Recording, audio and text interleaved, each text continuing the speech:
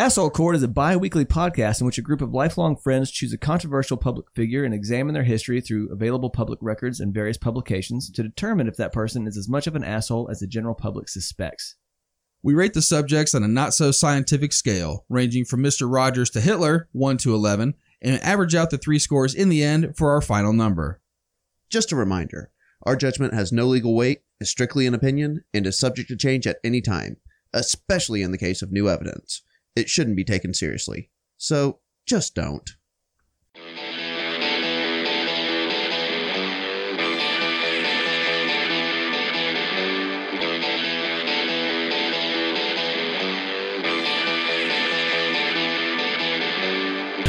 Professional wrestling has always been dominated by larger-than-life personalities and equally large human beings. A sport that once had a carnival sideshow feel to it was brought into the mainstream and into the living rooms of millions of people by a man with an equally large ego and a persona unlike any CEO I've ever seen. Vince McMahon has been the undeniable figurehead and leader of the largest professional wrestling circuit since 1982 and has introduced us to a cast of characters that have become household names. Guys like Hulk Hogan, Stone Cold Steve Austin, The Rock, and John Cena are all products of McMahon's WWE empire and have helped the businessman become a legitimate billionaire in the process. But as we've seen many times in life, the ladder to the top doesn't come without stepping on some of the people on your way up. Whether it's rumors of rampant steroid usage, sleeping with the female talent on the show, or farting in the face of your right-hand man, McMahon's controversial behavior over the years has landed him in some hot water as well as real-life courtrooms. We'll dive into some of the stories that have crafted the image of the buff billionaire, as well as some of the behind-the-scenes issues that brought him into the asshole court stand today.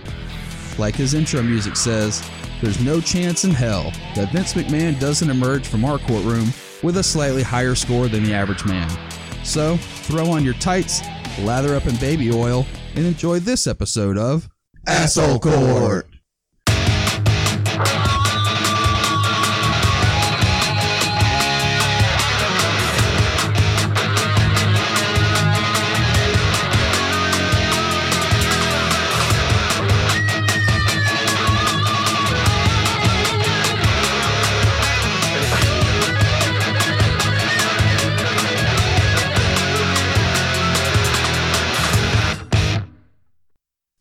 All right, guys, what are your initial thoughts on Vince McMahon? All right, so I grew up a huge wrestling fan, especially with the WWF in the 80s.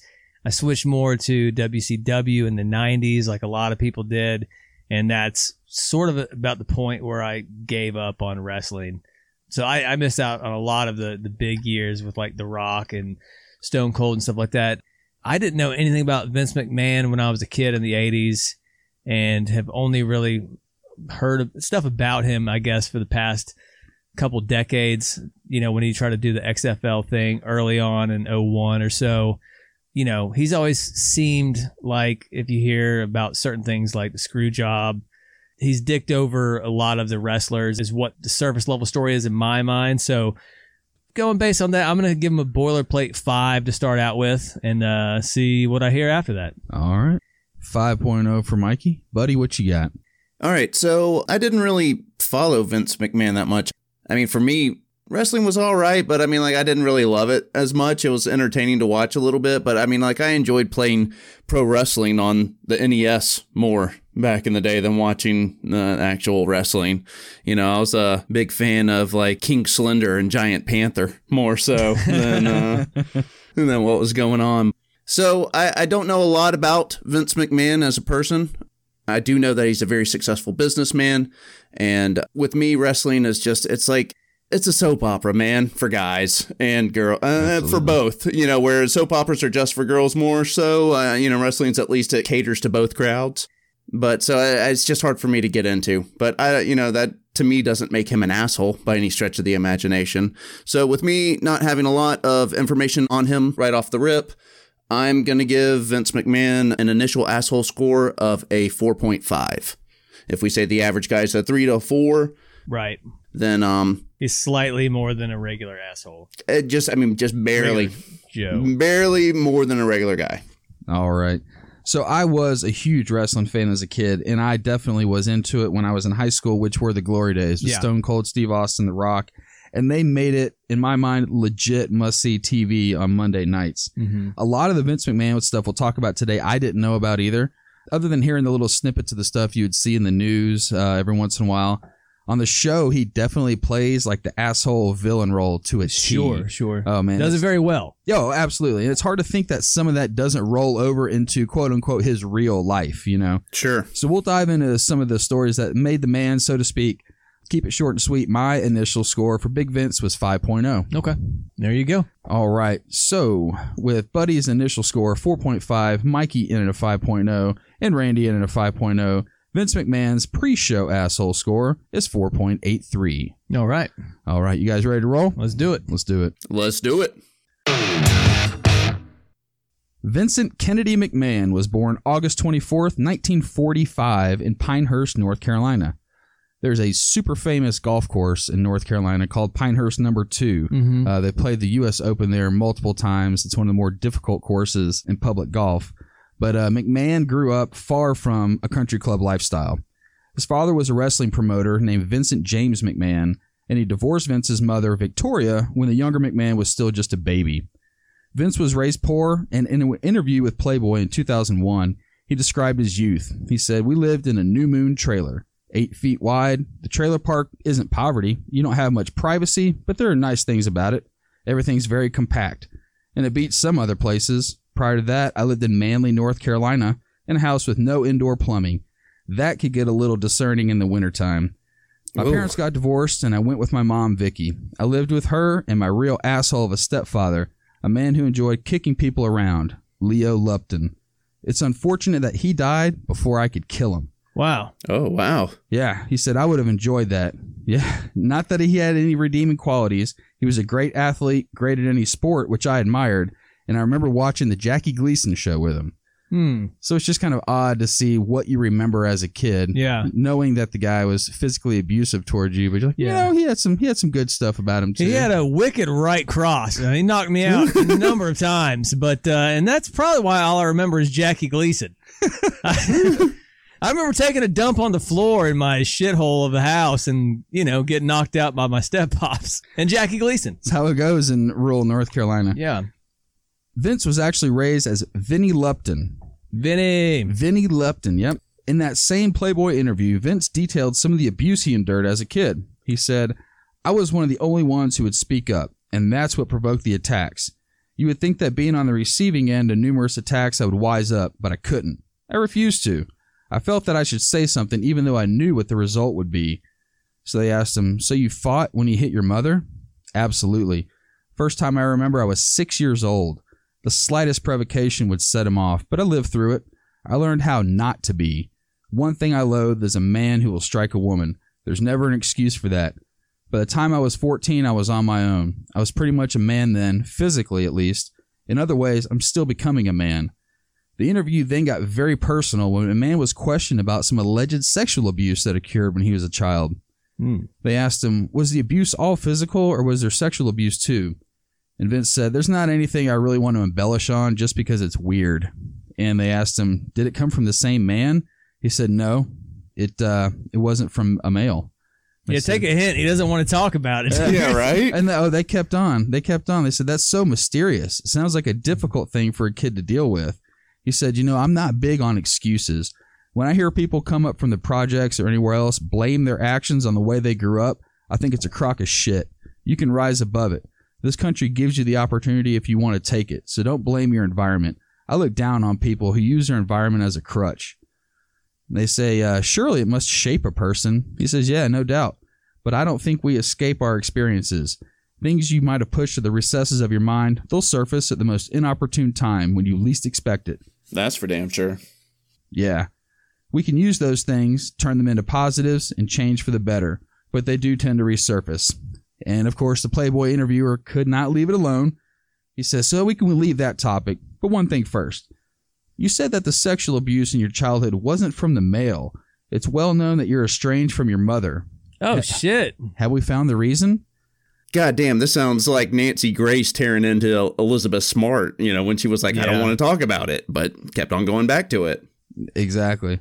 So they hit him again. "Yeah, so, was this the reason?" And he paused and nodded. He said, "Without saying that, I'd say that's pretty close. So it does sound like he got sexually abused from his mother. Ugh. Woof. Which is usually the opposite way that goes, but I guess women are guilty just like men are.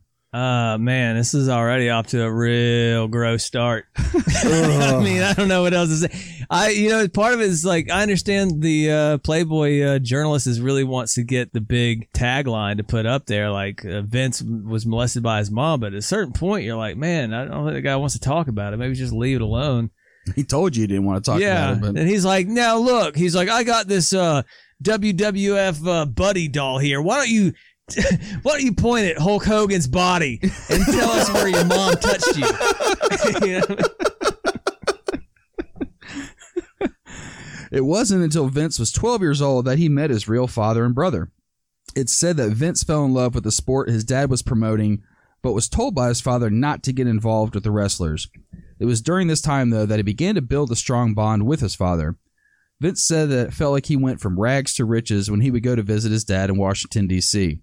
Vince said, there was just an instant attraction that my dad felt and that I felt. He was just a wonderful, caring, and bright man. According to a Grunge.com article, with the financial aid from his father, McMahon chose to attend military school, but Fishburne Military School in Waynesboro, Virginia, would probably have preferred if he didn't. McMahon says he spent a good chunk of his time there playing insane pranks, such as feeding a laxative-laced hamburger to his commandant's dog and stealing his car. Oh, yeah. It's the old shitty dog and steal your car trick. That's it. Oldest one in the book. Vince McMahon also claims to hold the dubious honor of the first cadet in the school's history to get court-martialed. Oh, wow. Damn. Yeah, he was not the most well-behaved kid. Here's a question, though. Do you guys remember back in the day when we were growing up, military school seemed like a real threat? I don't know anybody in my entire life that actually went to a real military school. But you remember Bill and Ted's Excellent Adventure? Oh, yeah. Remember he was going to go to military school? That was why the Wild Stallions were going to have to break up. San Dimas never would have been the same. That's true. Absolutely. We threatened my son with military school a few years ago. Oh, really? Yeah. Did you have one picked out? Yeah, up in Gainesville, Georgia. It's called Riverside Military Academy. All right. We looked at it and saw the price tag. We was like, better get your shit together, kid. That's another thing, too. Like back in the day. Back in the day, too, it was like, oh, you went to summer camp. Like nowadays, you look at the price for summer camp or military school and you're like, dude, it's like apparently only rich kids are assholes that can go to these things. Yeah, no shit. Yeah, apparently. We'll get a canoe and go to the river and act Yeah. like we're at summer camp, but I'm not paying $2,000 for you to go to a 2-week thing up in the mountains. If I'm going to send you to military school, I'm going to send you to like an Al Qaeda camp because that's all I can afford. Yikes. It's free. It's free. Don't listen to everything that they say, though, all right? Vince took his military school education down the road to East Carolina University. Here, ECU, that's right, the Pirates. Arr. Here, he tells people that he majored in being a badass and has. Ooh. Yeah. It was a double major. And this was actually kind of cool. He had some stories about going out and picking fights with the local Marines. Okay. He said the Marines were in great shape, but they didn't have street fighting experience that McMahon and his gang did. He said they were big guys, but they were inexperienced fighters. They didn't know what it was like to get punched in the throat or get a thumb in the eye. I thought you were about to say a thumb in the ass. Yeah. I majored in being a badass and minored into like sexually explicit awesomeness. He graduated in 1968 with a degree in business, but just barely. According to Vince, he had to do some heavy butt kissing to get a few grades changed in order for him to graduate with a stellar 2.0 GPA. All right, hold on one second. Yep. To rewind here. So he was fighting Marines on the weekends and then getting his business degree. Oh, yeah, you know. Well, yeah. You know, okay. go out Thursday and Friday night, Yeah. get hammered, pick a fight, Yeah. you know, Okay. Be back in class on Monday morning. Yeah. All right. go back to class on Monday. I just connected the two. I was like, well, you actually graduated. Usually the people that are fucking off and getting in fights on weekends don't usually graduate. This so is true. Well, he graduated with the 2.0, so, you know, it wasn't really that much. That's better that than was- I did in high school. That's the minimum GPA you had to get to graduate. Okay. Yep, and he got it. McMahon held several jobs after he graduated, including one where he sold paper cups and another where he was crushing rocks at a rock quarry, a job he spent, he says, 90 hours a week at. 90 hours a week. Yeah, that was like him in Good Will Hunting. He was right there with Matt Damon sitting there hitting all those it rocks. sounds like right now he's like writing his own tall tale of himself. Oh, I fought Marines, got a business degree, smashed rocks, and beat John Henry at building railroads. Just what I did, you know what I'm saying? Then I fucked your mom. And when I say your mom, I mean everybody reading this story. His wife, Linda, will actually vouch for the fact that he worked close to 90 hours a week at the job. He said he got a promotion at the quarry and was pretty much in charge of turning big rocks into small rocks. And he felt like if he didn't do the job, it wouldn't get done right. Me turn big rock into small rock. Oh, that's like 16 hours a day. I'm calling bullshit on this one. No one is breaking rocks for 18 hours a day. No fucking way, man. Just saying. Is that what it breaks down to? Maybe it was 7 days a week or still, but that's... No. Yeah. I mean, have you ever been out there? I tried to split wood the other day without a log splitter thing. My back hurt within like an hour, dude. I'm in decent shape. This guy's out there like crushing rocks for 90 hours a week. And of course, Linda backs him up, so I have to believe it. Like, yeah, right. I told my wife, you tell him that if my wife says that that's not true at all, yeah, you know. Uh-huh. You know what'll happen. You know what's happening. You know what to do down there. That's it.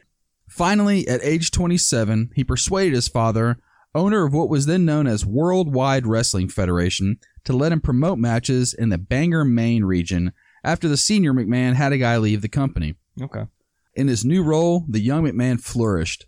Over the next decade, he helped his father's business triple in TV syndication. He also talked his dad into changing the name of their business from the Worldwide Wrestling Federation, a bit of a mouthful, to a little more simple name, World Wrestling Federation. Vince met his wife, Linda McMahon, at East Carolina, and together in 1979, they founded the company Titan Sports. Vince's father's health began to suffer in the early 80s, and in 1982, Vince and his wife purchased Capital Wrestling Corporation from his father. I just figured it out. He wasn't breaking rocks for 90 hours a week. He was breaking rocks for 40 hours a week and balling out other chicks for the other 50 hours. She's like, how was the day at work, Vince? He was like, oh, it's real hard, My back hurts. Yeah, my back hurts so bad. Put in a lot of work today. If you could just get that shower going for me. Vince had a different vision from the company that his father did and started to make enemies within the business by breaking the unspoken rule of not traveling and broadcasting in other people's quote-unquote territories. That was a big deal back then. Yeah. That's kind of how it works. So wrestling used to be broken down into territories. You had the Northeast Territory, you had the Southeast Territory, and as it kind of spread west, it thinned out. But you would have different little alliances within the region. It was very... There's a gangland sort of setup, like, that's my territory. What, was this like the AL and the NL, like in baseball or something like that? Oh, way more than that. You had like New South Wrestling. You had Yeah. Florida Championship Wrestling. That was just Florida. You had... What was it, Mountain one? Georgia Mountain Wrestling. Yeah, I think so, Georgia Mountain Wrestling. Or something like that. And then you also had WCW, Yep. World Championship Wrestling, was based that out of already Atlanta. there then? That was back in the day. That was early. Yeah. Okay, yeah. All right. Okay. I know Ted Turner bought WCW. That's correct. I think he bought a few and then combined them or something. Anyways, I don't know. Go ahead. Funny side note.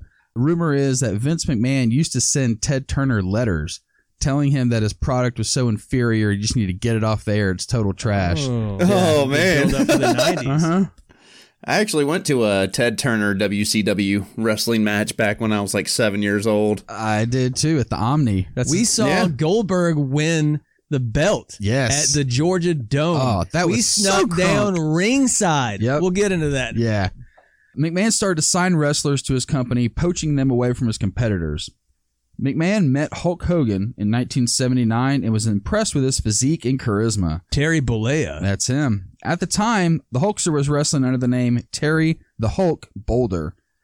Vince told him he wanted Hulk to have an Irish last name and also told him he wanted his hair to be red.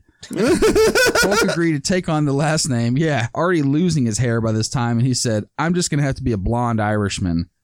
Hogan first wrestled for Vince for about a year, actually as a bad guy, or a heel, as they call him in the industry, and then went to Japan to wrestle for a few years, but eventually came back to Vince. When Vince bought the WWF from his father, he decided that Hulk Hogan was going to be his first centerpiece. This was a solid move, Vince. Yeah. According to Hogan's Wikipedia page, over the next year, Hogan became the face of professional wrestling as McMahon pushed the WWF into a pop culture enterprise with the rock and wrestling connection on MTV, drawing record houses, pay-per-view buy rates, and television ratings in the process. The centerpiece attraction for the first WrestleMania on March 31st, 1985, Hogan teamed with his legit friend and TV and movie star, Mr. T, to defeat his arch rival, Rowdy Roddy Piper, and Mr. Wonderful, Paul Orndorff.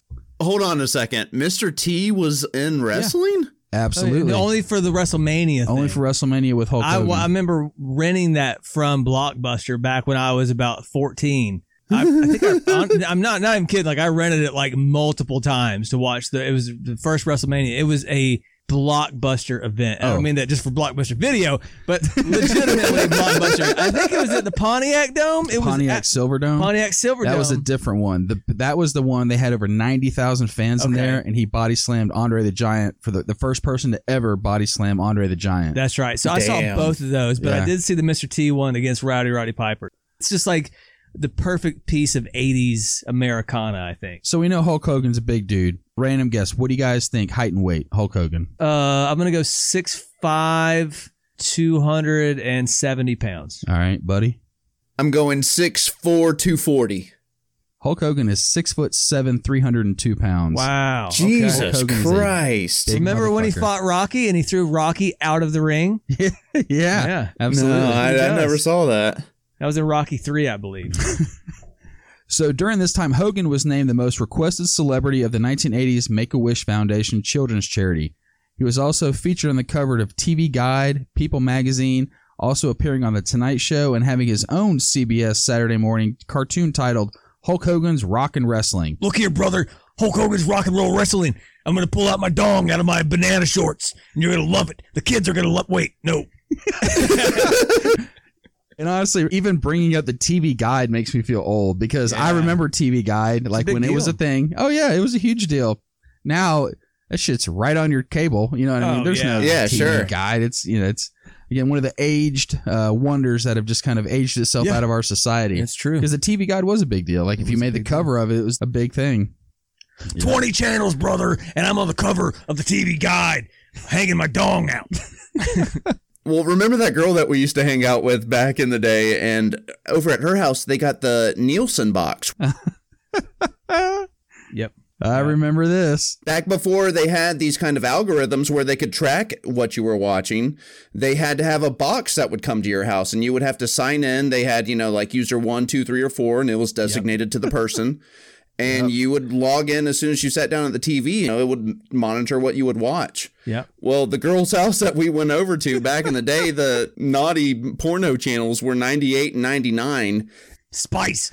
And they would have squigglies. Like, you couldn't see it unless you subscribed to it. Oh, there's a titty, brother. Oh, that's a squiggly titty, brother. Yeah. We would turn And the we TV would- on and leave it. On channel 98 and 99 under the 16-year-old girl's account while we were there. Leave it for hours. 'Cause we were over there constantly. So, yeah, you had TV Guide, the Nielsen ratings, squiggly titties on the channel 98, 99, brother. I have to wonder if they sat there in the customer service department and they were like, dude, check out this one house over in Georgia. Oh, Yeah. There's probably, honestly, probably hundreds of accounts that were just Right. watching steady porno. Hogan, as the premier WWF icon, headlined 7 of the first 8 WrestleMania events. He also co-hosted Saturday Night Live on March 30th, 1985, during the lucrative run. This one I thought pretty interesting. AT&T reported that the 900 information line that Hogan ran while he was with the WWF was the single biggest 900 number from 1991 to 1993. He said, brother, I beat out Corey Haim and Corey Feldman in the 900 number.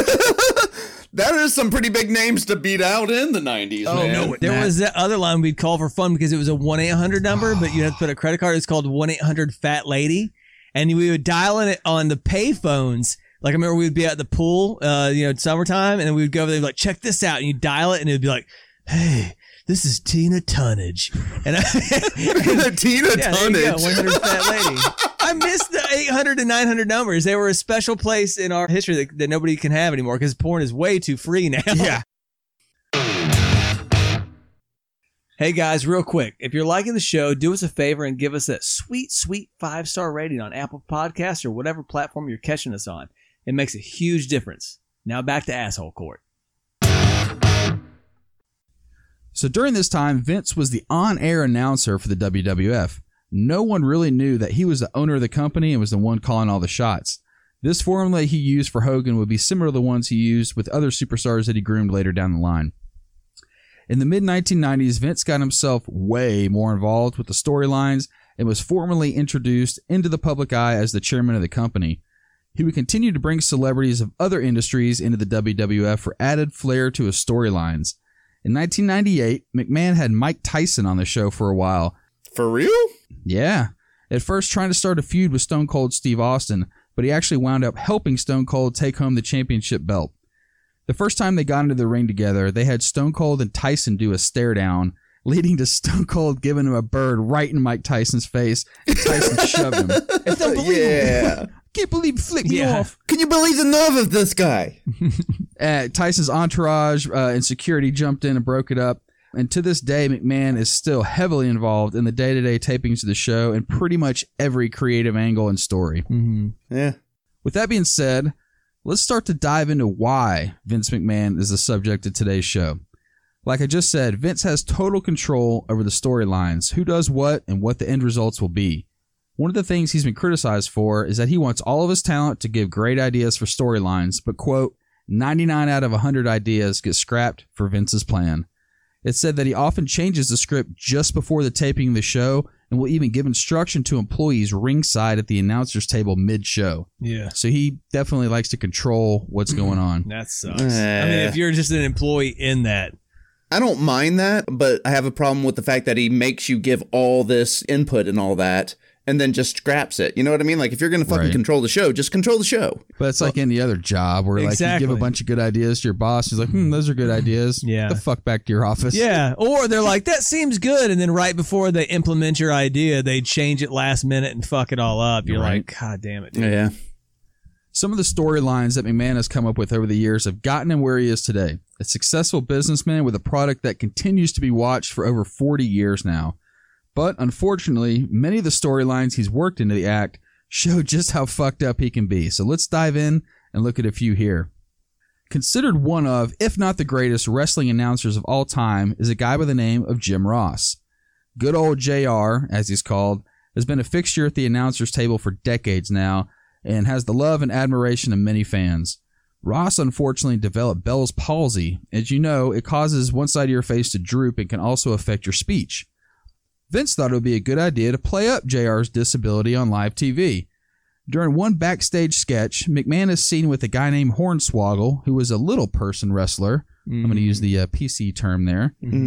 Mocking Ross's speech and facial expressions. Okay. He got on Ross's trademark black cowboy hat and is pretty much just making fun of the dude's disability with his speech and the way he's holding his face. Jesus Christ. Yeah. There wasn't any story behind it and any build-up used for any storyline. He just decided to be a dick to one of his better employees. Okay. I don't feel bad about this. Maybe. Let me explain why. You just said it affects your speech. People have to understand why JR is sounding like he is. So I think he's just making a point to say, look, you have Bell's palsy. I don't know about that, Mikey. No. I'm going with this. I don't care.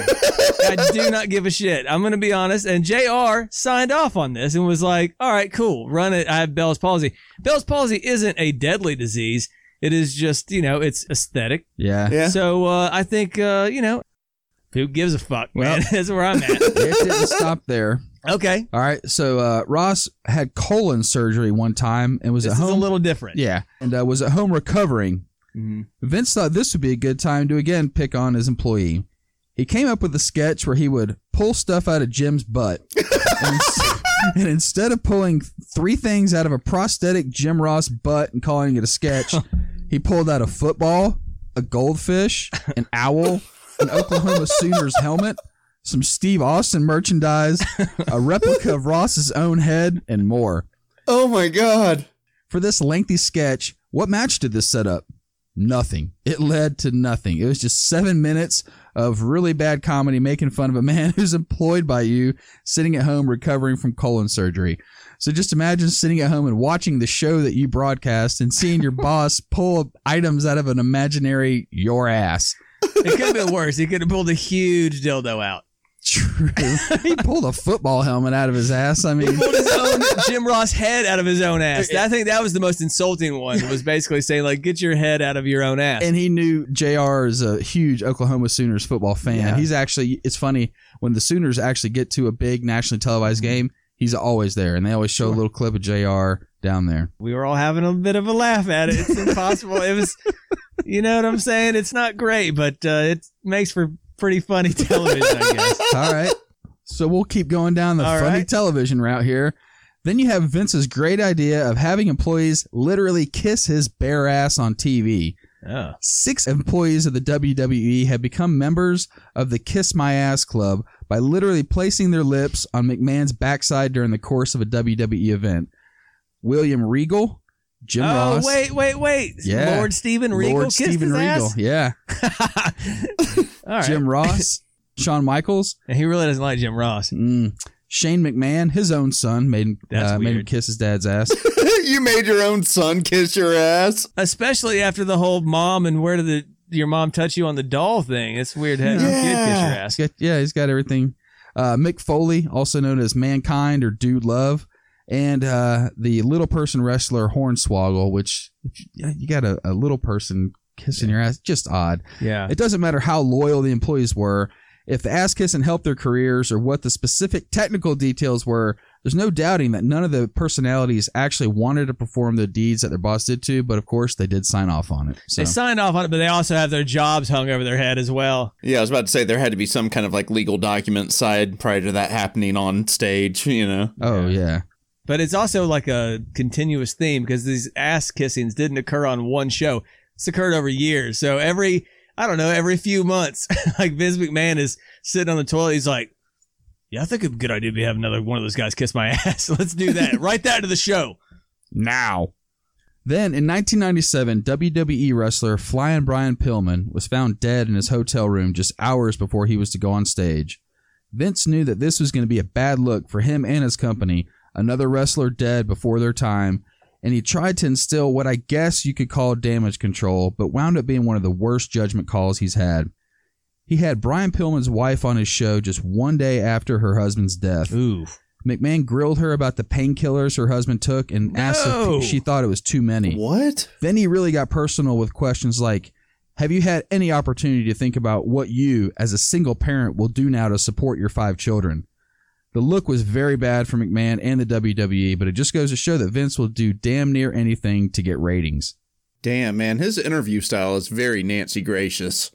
Oh, man. Well, that's the thing. He was the commentator forever. He was the ringside commentator, and he would do in-ring interviews. And like I It never mentioned turned earlier, off. Yeah. Well, that was the thing. He was the commentator before he was the chairman, right? No, he was the chairman the whole time, Yeah, but just pretending played. Yeah, to be- just or- played as an announcer. Yep. It's a little different, though, instead of being like, how bad are you going to beat this guy's ass in WrestleMania 17? And then being like, how did your husband die? How many pills did he take? Yeah. Yeah, that's fucked up, man. I don't know why I went back to the Hulk Hogan voice. However, I did read another story that talked about what McMahon did for Pillman's wife. It said that Vince paid her out for the rest of Brian's contract, as well as write her several big checks over the years, and paid off her house, which is about to go into foreclosure. Okay. I don't think he should have asked her to be on Raw the next day, but his other actions far outweigh that one. Speaking of Raw, you're like, yeah, Yeah, feelings are right. a little raw. Man, Let's get you on here and talk about and this. for her to agree to go on a day after, I don't think she was anticipating those type questions. Well, and this is Oh, he dangled a bunch of money in front of her, probably. is the other thing too when we talk about kissing ass, and yes, they all sign off on it, but there is the implicit threat of losing your livelihood, I believe, which even though he doesn't say like explicitly, like if you don't do this, you're gone. I don't know what his personality type is, but it very well could be you feel like I just am obligated to do this to just get through this. So that's Right. not cool. Yeah. The JR stuff I don't have a problem with. That's not cool.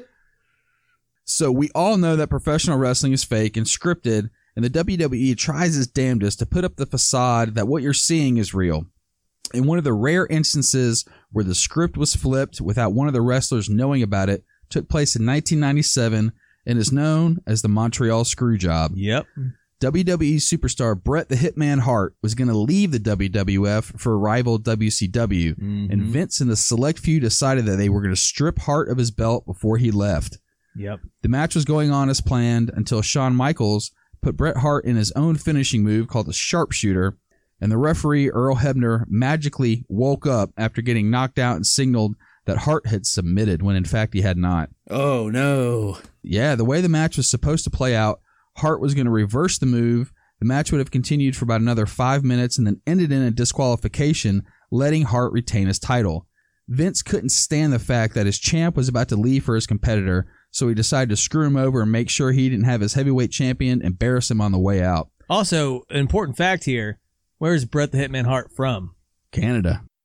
It was in his hometown, Yep. right in front of all the Oh, fans. man. Yep. That's the whole Hart family is Canadian, and Yep. that's where they kind of got their roots.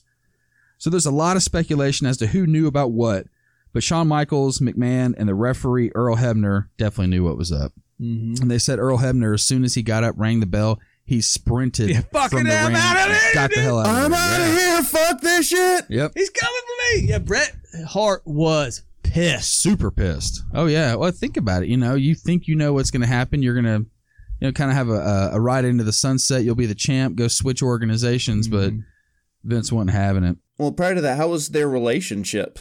Like, was it tumultuous or like between Vince and... Not really. I think it was just a standard contract ending, and he was going to go to WCW. That was it. Yeah, they didn't renew his contract, and the thing was the money. Yeah. Is at that time, Ted Turner was paying these guys out the nose to switch over. Yeah. Because right around there, Nitro is what WCW's big show was called, actually took over in the ratings. That's right. For a couple years from The McMahon's show NWO Raw. years. Which Yeah, were it was highlighted. huge. Okay. So you saw a lot of these superstars from the WWF going over to WCW, and Vince had pretty much had enough of it and was like, all right, here's what'll happen if you do it on my watch. Well, and another thing is that Vince wanted Bret Hart to pull an entire plate of poutine out of JR's ass, and he refused to do it. Cheese curds and all. Mm-hmm. So this is another classic McMahon story. According to a Richest.com article, Vince McMahon fired wrestler CM Punk on his wedding day. Granted, Punk had recently walked out on WWE on pretty negative terms. He still had a contract with the company that was fully planned on renewing after recharging his batteries and taking time off to be with his new bride. However, instead of giving Punk this opportunity, McMahon waited until the day of his nuptials and faxed over termination papers, doing the best to ruin the happiest moment of the guy's life. That's some big dick energy right Jeez. there, bro. Yeah. although Right? McMahon, God. Yeah, McMahon later claimed that it was just unfortunate coincidence, and CM Punk said, yeah, that ain't happening. That's definitely not a possibility. Uh-huh. So the next couple of instances show McMahon's love for women half his age and how he would look to use his power to either get what he wanted or get ratings or both. According to a The Things article, one of the horrible Vince McMahon moments came when he had Trish Stratus strip down and bark like a dog on Raw. The storyline saw him abusing his power, and many viewed him as crossing the line with such an inhumane idea. He literally had this lady strip down to her bra and underwear, get on her hands and knees, and bark like a dog. WWE tries to hide this clip from historical looks back, since it was, they call it, one of the all-time awful errors in judgment. Yeah, you think? Yeah. So Stratus was one of the WWE's biggest female stars and was also rumored to have a real-life extramarital affair with McMahon. This is also something that he's admitted to. He's admitted to cheating on his wife Linda throughout their marriage, but claims to have stopped sleeping with other women around 1995. Yeah. Right. So they got married. He graduated in 1968, so he cheated on his wife for good almost 30 years. Yeah. Still, I mean, hold on, but Trish Stratus was only in the WWE she wasn't around in 95. That's what he said in the Playboy interview. Is he stopped about 6 years ago, and the interview was in 2001. Yeah, but Trish Stratus was, as far as I understand, Probably later down the line. Yeah. And there's a lot of rumors about, if you go and look at some of the stories, it claims that a lot of the female talent that wound up going to either the WWE Hall of Fame or winning championship belts. Yeah. There's a price to pay. Absolutely. And that price was this is actually going down on a 6-year-old man. This is an extremely common theme that we cover on this show. Yeah. With The these power type of play. people. Yeah. Yeah. So, yeah, it's not just Harvey Weinstein or Steven Seagal. It's pretty much any dude that has any sort of leverage over chick's going to be like, well, you want that belt, don't you? Right. Then remove this belt, won't you? God damn, men really are fucking pieces of shit. I'm telling you. We don't have a plethora of like women tales like this, you know, where the men just had to suck it up and, you know. No, I think it'd probably be a little bit different though, you know. I don't think many men tell those stories, honestly. No. Like, I fucking slept with my boss, bro. Can you believe this? Actually, they do tell their buddies. They're like, yeah. I don't know. Dude, my boss started coming on to me and I banged her on her Yeah, desk. it It was was easy. insane, man. Did you get a raise? Yeah, I got like 25 cents extra an hour, dude. It's fucking awesome, man. Another brilliant idea that McMahon had was used to somehow think that necrophilia was okay. What? WWE introduced a backstory of Kane, one of their wrestlers, accidentally killing his high school sweetheart in a drunk driving accident. Oh, This somehow evolved into Triple H wearing a Kane mask and humping a dummy in a casket that was implied to be Kane's girlfriend. Sources swear to God, I've seen the video. Sources reveal this is 100% Vince's idea. So it is a dummy in a casket, and he gets in the casket, spreads the dummy's legs, and acts like he's... Yep. okay, hold on. I have so many things to say about this. Yeah, I have a couple questions. Let me start with this one. Is the story true about... Not at all. Okay. Not at all. That makes this a lot different. Yeah. Okay. If it yes. had been, you're like, God almighty. All right, so the necrophilia is pretty gross and weird. It does seem like, you know, at that point he's making like a very personal slight, which is supposed to make Kane super angry, and Kane is like a dark lord of whatever. Right. It sounds like they're sitting around getting fucking hammered, and they're like, Yeah. man, what's the craziest thing we could do? What if... Think they can kiss my ass again? He's like, how about if they hump a dead body? And they're like, we love it. Love it. So we've seen a few examples of Vince using his power to have his female talent either embarrass themselves or the company, but outside the fake world of wrestling, McMahon did find himself in trouble with another woman. According to the Daily Beast, in January 2006, a young worker at a tanning salon in Boca Raton, Florida, told the police that an older man had sexually harassed her at work. The woman said that a customer of the tanning salon, identified as Vince McMahon, shocker that he goes to a tanning bed, huh? Oh, Oh, yeah, In right. Boca Raton. Yeah. Just go outside. She claimed that he showed her nude and semi-nude photos of himself on his phone, later locking her in a tanning room with her, groping her, and attempting to kiss her. The man attempted to dismiss this behavior as just trying to have some fun, but the salon worker was quite understandably shocked and stumbled to a nearby Papa John's in tears, telling the staff that a man had just tried to attack and rape her. The Boca Raton police believe they had more than enough to issue an arrest warrant, and as Deadspin describes, the original police report even says that there is probable cause to believe that Vince McMahon did actually and intentionally touch the woman against her will. However, this all went nowhere. Some unconfirmed news reports at the time said that the state's attorney's office refused to charge McMahon because the evidence was insufficient and the case seems to be thoroughly closed as far as the law is concerned. He paid her. In accordance to Florida state law, the records and files have been destroyed. He paid her out. Yeah. He paid her out. Hey guys, if you enjoy what you're hearing, please do us a favor and share or repost our show on your favorite platform. We'd love and appreciate the support. Now, back to the action. So the next few stories show that McMahon does like to cut loose sometimes, and some of his antics were pretty funny. One story on Reddit said that once Vince went bowling with someone, might have been an NBC executive, the guy had done something Vince didn't like. Obviously, since they were bowling, they were wearing bowling shoes. Vince snuck off, got the guy's real shoes from behind the counter, tossed them in the garbage can, and left. The guy had no idea where his real shoes were, and he had to go home wearing the gross bowling shoes. I bet those weren't cheap shoes either. Nah. Vince later contacted him and said, "That's what you get, pal."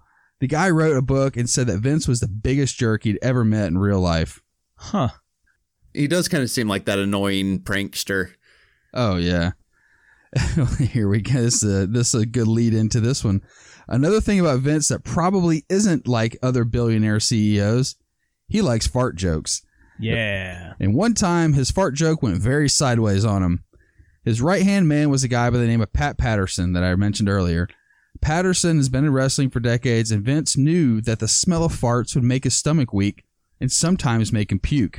Oh, see, now the thing with farts is the sound is funny, the smell is not funny. Very true. Yeah, right? Speaking of which, one time my brother-in-law, when we were on a road trip, we ate a bunch of McDonald's, and then we were driving down the road, and straight up, man, he just locked all the windows up and started going to town farting on everybody. It was rough. Not a fan of that. If you want to rip a huge fart that's real loud and funny like a movie fart, dude, I'll laugh all day. But if you're trying to give me a Dutch oven, man, I will kill you. We'll fight. Yeah, we'll fight. It's different.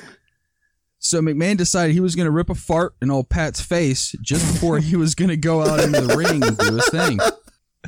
He walked up to Patterson, who was sitting down, and let out what he thought was be a nice stinky fart in his friend's face. We've all had that moment where you realize that the fart you're getting ready to unleash may have a little bit more behind it. Oh! Well, Vince didn't hold back and wound up shitting his pants just moments before having to go out into the ring. His sweet, sweet pinstripe slacks. Knowing he didn't have time to change, McMahon went out anyway with a visible shit stain on the back of his pants.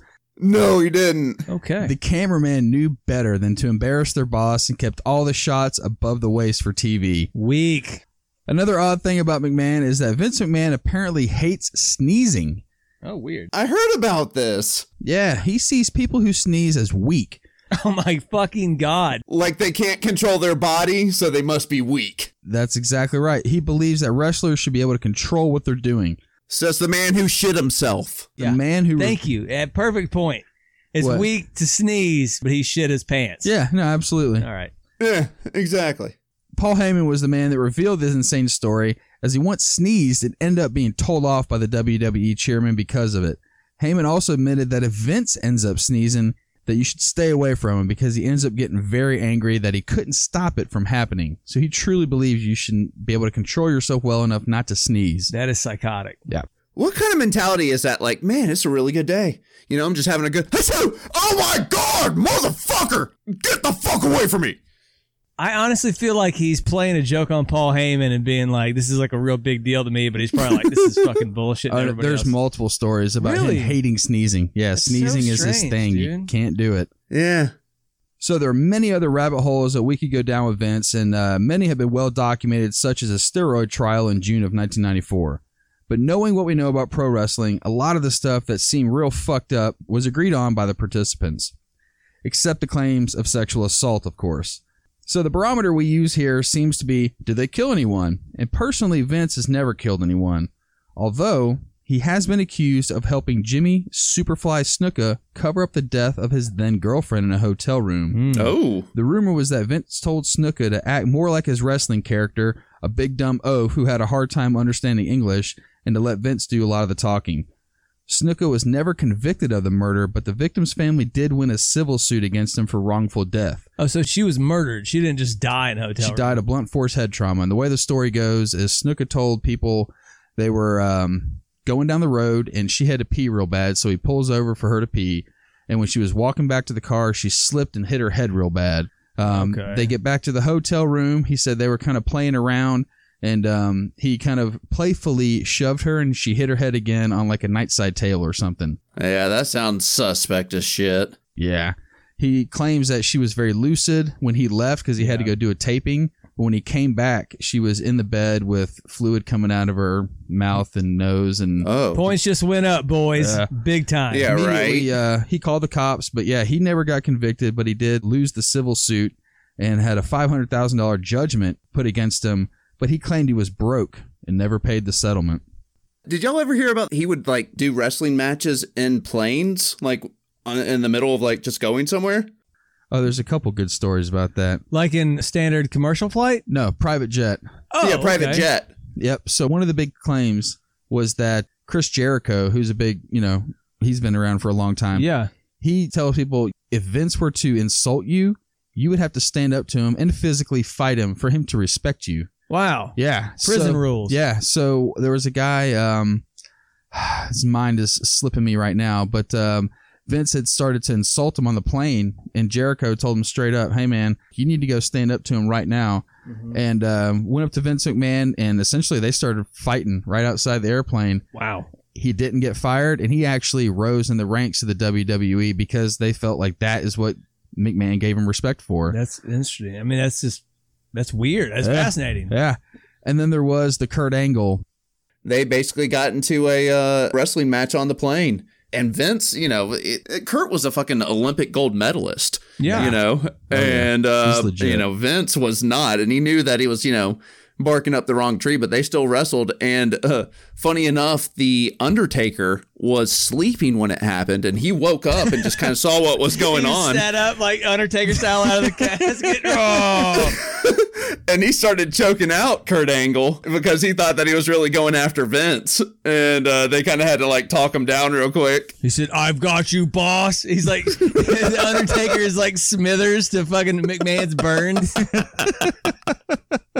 It's actually a pretty good analogy. But that's exactly the story. Is the Undertaker woke up, saw Kurt Angle manhandling his boss, and went over there and choked him out. Damn. Yeah, on the airplane. Like, this is all in the middle Imagine of the flight. being a pilot. He said, we're about to experience some turbulence. Serious WWE wrestling event is about to occur in the back. So if you could please just buckle up, and we should be landing in Los Angeles here shortly.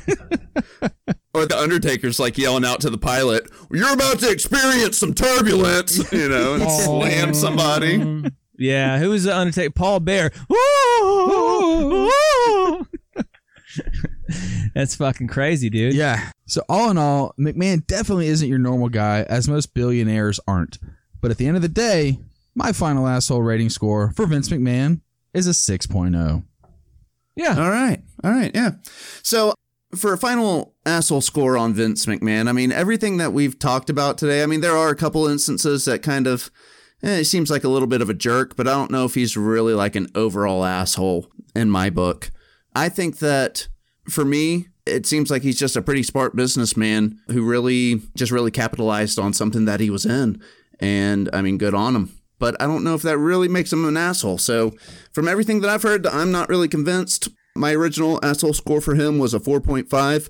I'm going to go up just a little bit based on what we've heard tonight. But my final asshole score for Vince McMahon is a 5.0. All right. 5.0 for Buddy. Mikey, what you got? So, it's weird because everything we've heard is pretty low on the scale compared to the stuff that we've dealt with some other show subjects. There's probably more to it. It's tough to say. Like I said, so the things that he did on the surface seem, pretty, I don't know, mundane, benign, what have you.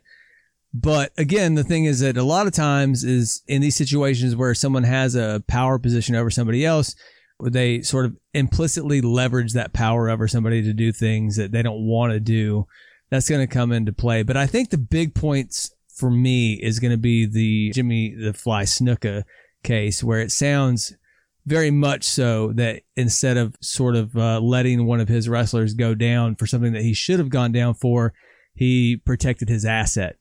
And I think that's really bad. Again, it's all alleged. We don't know what the whole case was, but I mean, the story sounds like total bullshit. Then also you're dealing with the fact that, when you're at that level, like billionaire level or stuff like that, where you have so much power over other people, it's almost like they come into a different sort of scale of their own. They all sort of act this way, it seems like, because they have so much power over other people. I mean, I think I'm going to go along with Randy on this one, though. I'm going to bump it up to a 6. It sounds about right to me. There may be worse, but you know what? I'll tell you what. I'm going to give him a 6.25 because I do feel like he helped Jimmy the Fly Snuka get out of a murder rap that he probably should have caught. So that's my score. All right. So with a 5.0 from Buddy, a 6.0 from Randy, and a 6.25 from Mikey, Vince McMahon's overall asshole score is a 5.75. All right, 5.75 final asshole score. Fairly tame score. Yeah, I mean, everything we heard, there's some pretty funny shit in there, I guess. No, so. Absolutely. It almost sounds like to me that he's kind of more like this like college frat guy who started a business that is just crazy. And he gets to sit around with his buddies and be like, what's the craziest thing we can come up with? Yes, that's it. Let's do it. Yeah. And they got to do it. And make millions. I mean, he's a billionaire now. Yeah, even billions off of it. Yep. So absolutely awesome. We hope you guys enjoyed our show.